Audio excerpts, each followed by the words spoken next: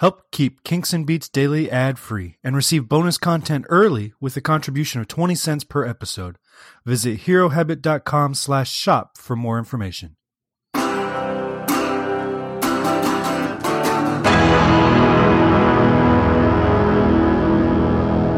Welcome to Kinks and Beats Daily.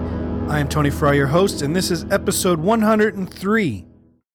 Today we are talking about the Ringo Starr song Samba, which was released January 30th, 2012 on his album Ringo 2012. Now, this is the thing. I've mentioned before that I randomly generate which episodes I'm going to do. I have a spreadsheet, and I pull up a song and enter it into the next available spot for that band, and that's how these things get decided.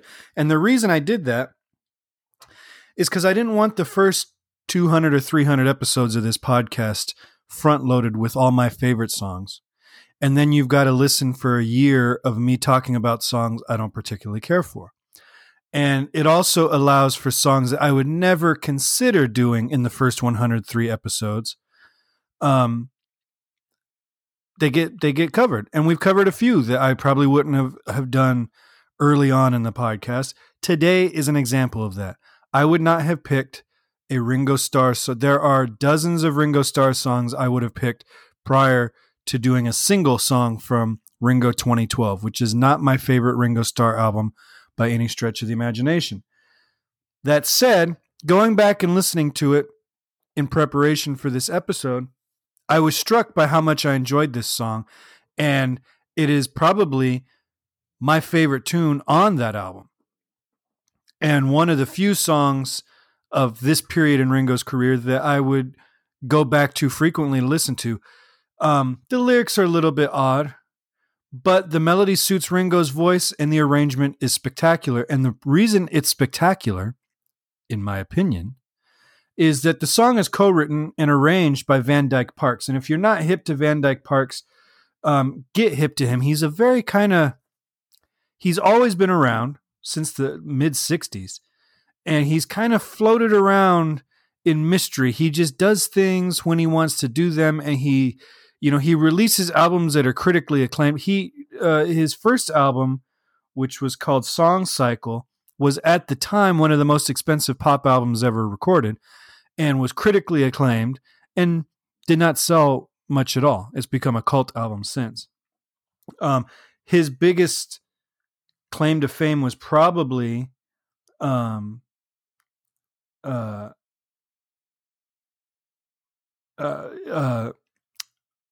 co-writing the lyrics for the Beach Boys' Smile album, which was never released contemporarily, but was released many, many years later when Brian Wilson was ready to revisit that. But he's done stuff all over the place. The guy's a musical genius. His first paid gig, according to his Wikipedia page, so take that for what it's worth, was writing the arrangements for the Bare Necessities for the Disney's Jungle Book. His first paid gig was arranging Sherman Brothers songs. Actually, we just talked about the Sherman Brothers on yesterday's podcast with Dedicated Follower of Fashion, and how that song structurally could have been a Sherman Brothers song. And now we're talking about a song that was co-written by a guy who did the arrangements to the Sherman Brothers. He's done arrangements for tons of people. And they always are standouts because they're quirky, they're inventive, they are very elaborate arrangements. And when he actually has a hand in writing the song, his chord progressions are very unique and kind of fly all over the place. He does not stick to just standard changes.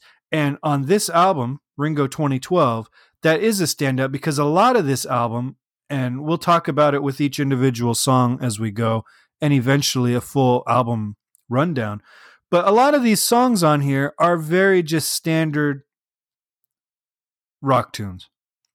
And Ringo surrounds himself with the best musicians in the world. This album alone has Ringo, obviously, Steve Dudas, Bruce Sugar, Joe Walsh of Joe Walsh fame, Ben Montench, who was one of the keyboard player for the Heartbreakers, Tom Petty and the Heartbreakers, Charlie Hayden, Richard Page, Van Dyke Parks, Don Was, Kenny Wayne Shepherd, Edgar Winter, Dave Stewart of the Eurythmics.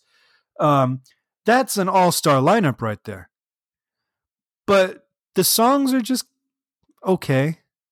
They're standard rock songs, and these great musicians go into them and deliver fantastic performances, but it sounds like a studio band. It sounds like a bunch of LA cats getting together and laying down the tracks for these songs, except for Samba, which has just a crazy arrangement and kind of a beautiful melody, actually. Lyrics, like I said, 1 step forward and 2 steps back, the crowd will roar and bones will crack, and you'll be Samba to me. And by the calm of the sea, you gave your promise to me. We go hand in hand, backing up the band, put things on the sand, understand I love you. It's a rock and tumble, never give up. You've got the stuff, we've got enough, we are in love. Okay.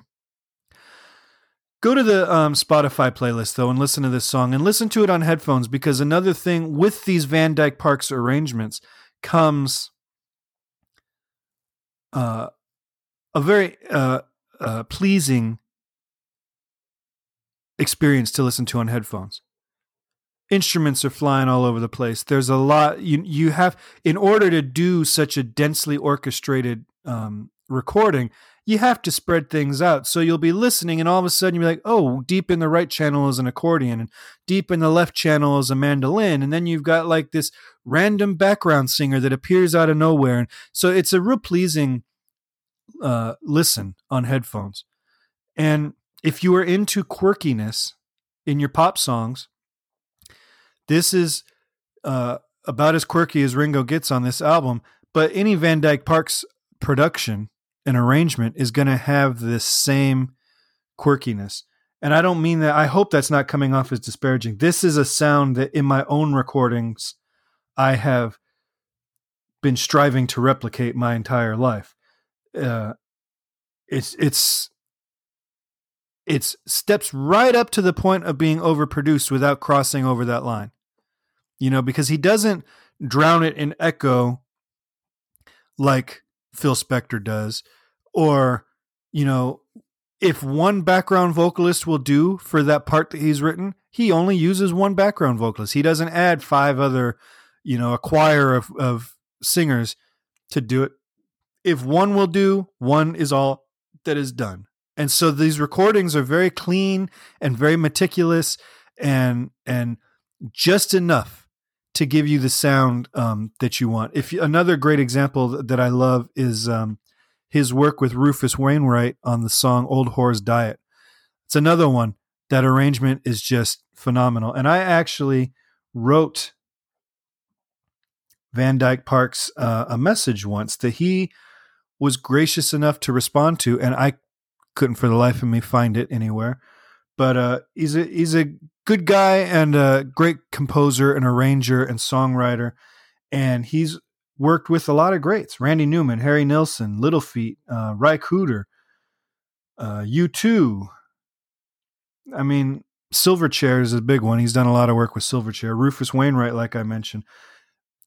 This has turned into a Van Dyke Parks podcast, but his hand is heavy on this song, and to the point where beyond just vocals and drums, I'm not sure how much Ringo had involved in the songwriting process on this one, because this does have all the marks of a Van Dyke Parks. So check it out. It's a cool tune. It's of Ringo's later era stuff that he's had since 2000. Vertical Man, I think, is the last album of his that I truly, truly love every track. But he scatters these gems among his work, and it kind of gets lost. And I'm not one, there are going to be moments where I'm critical of all these guys. They don't get a free pass just because they were members of the Beatles or the Kinks. But this is one that I just truly enjoy just to listen to. Take it for what it is and just enjoy a well-crafted, well-orchestrated pop song. And that's what you've got here. Tell me what you think. Give me a call, 925-494-1739. Van Dyke Parks, if you're listening, you have an open invitation to join us on this podcast. And you can also reach me, kinksandbeats@herohabit.com, or join our discussion groups over at herohabit.com. All right, I will talk to you guys tomorrow. Thanks for listening. Thanks for downloading. I hope you are enjoying the pod. Remember, swing by iTunes, give us 5-star rating and review. Thanks. Goodbye.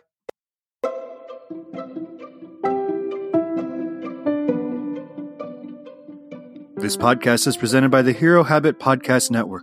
Swing by herohabit.com today to comment on this episode and poke around our growing database of sports and pop culture news, reviews, and collectibles. Herohabit.com. Collect your heroes.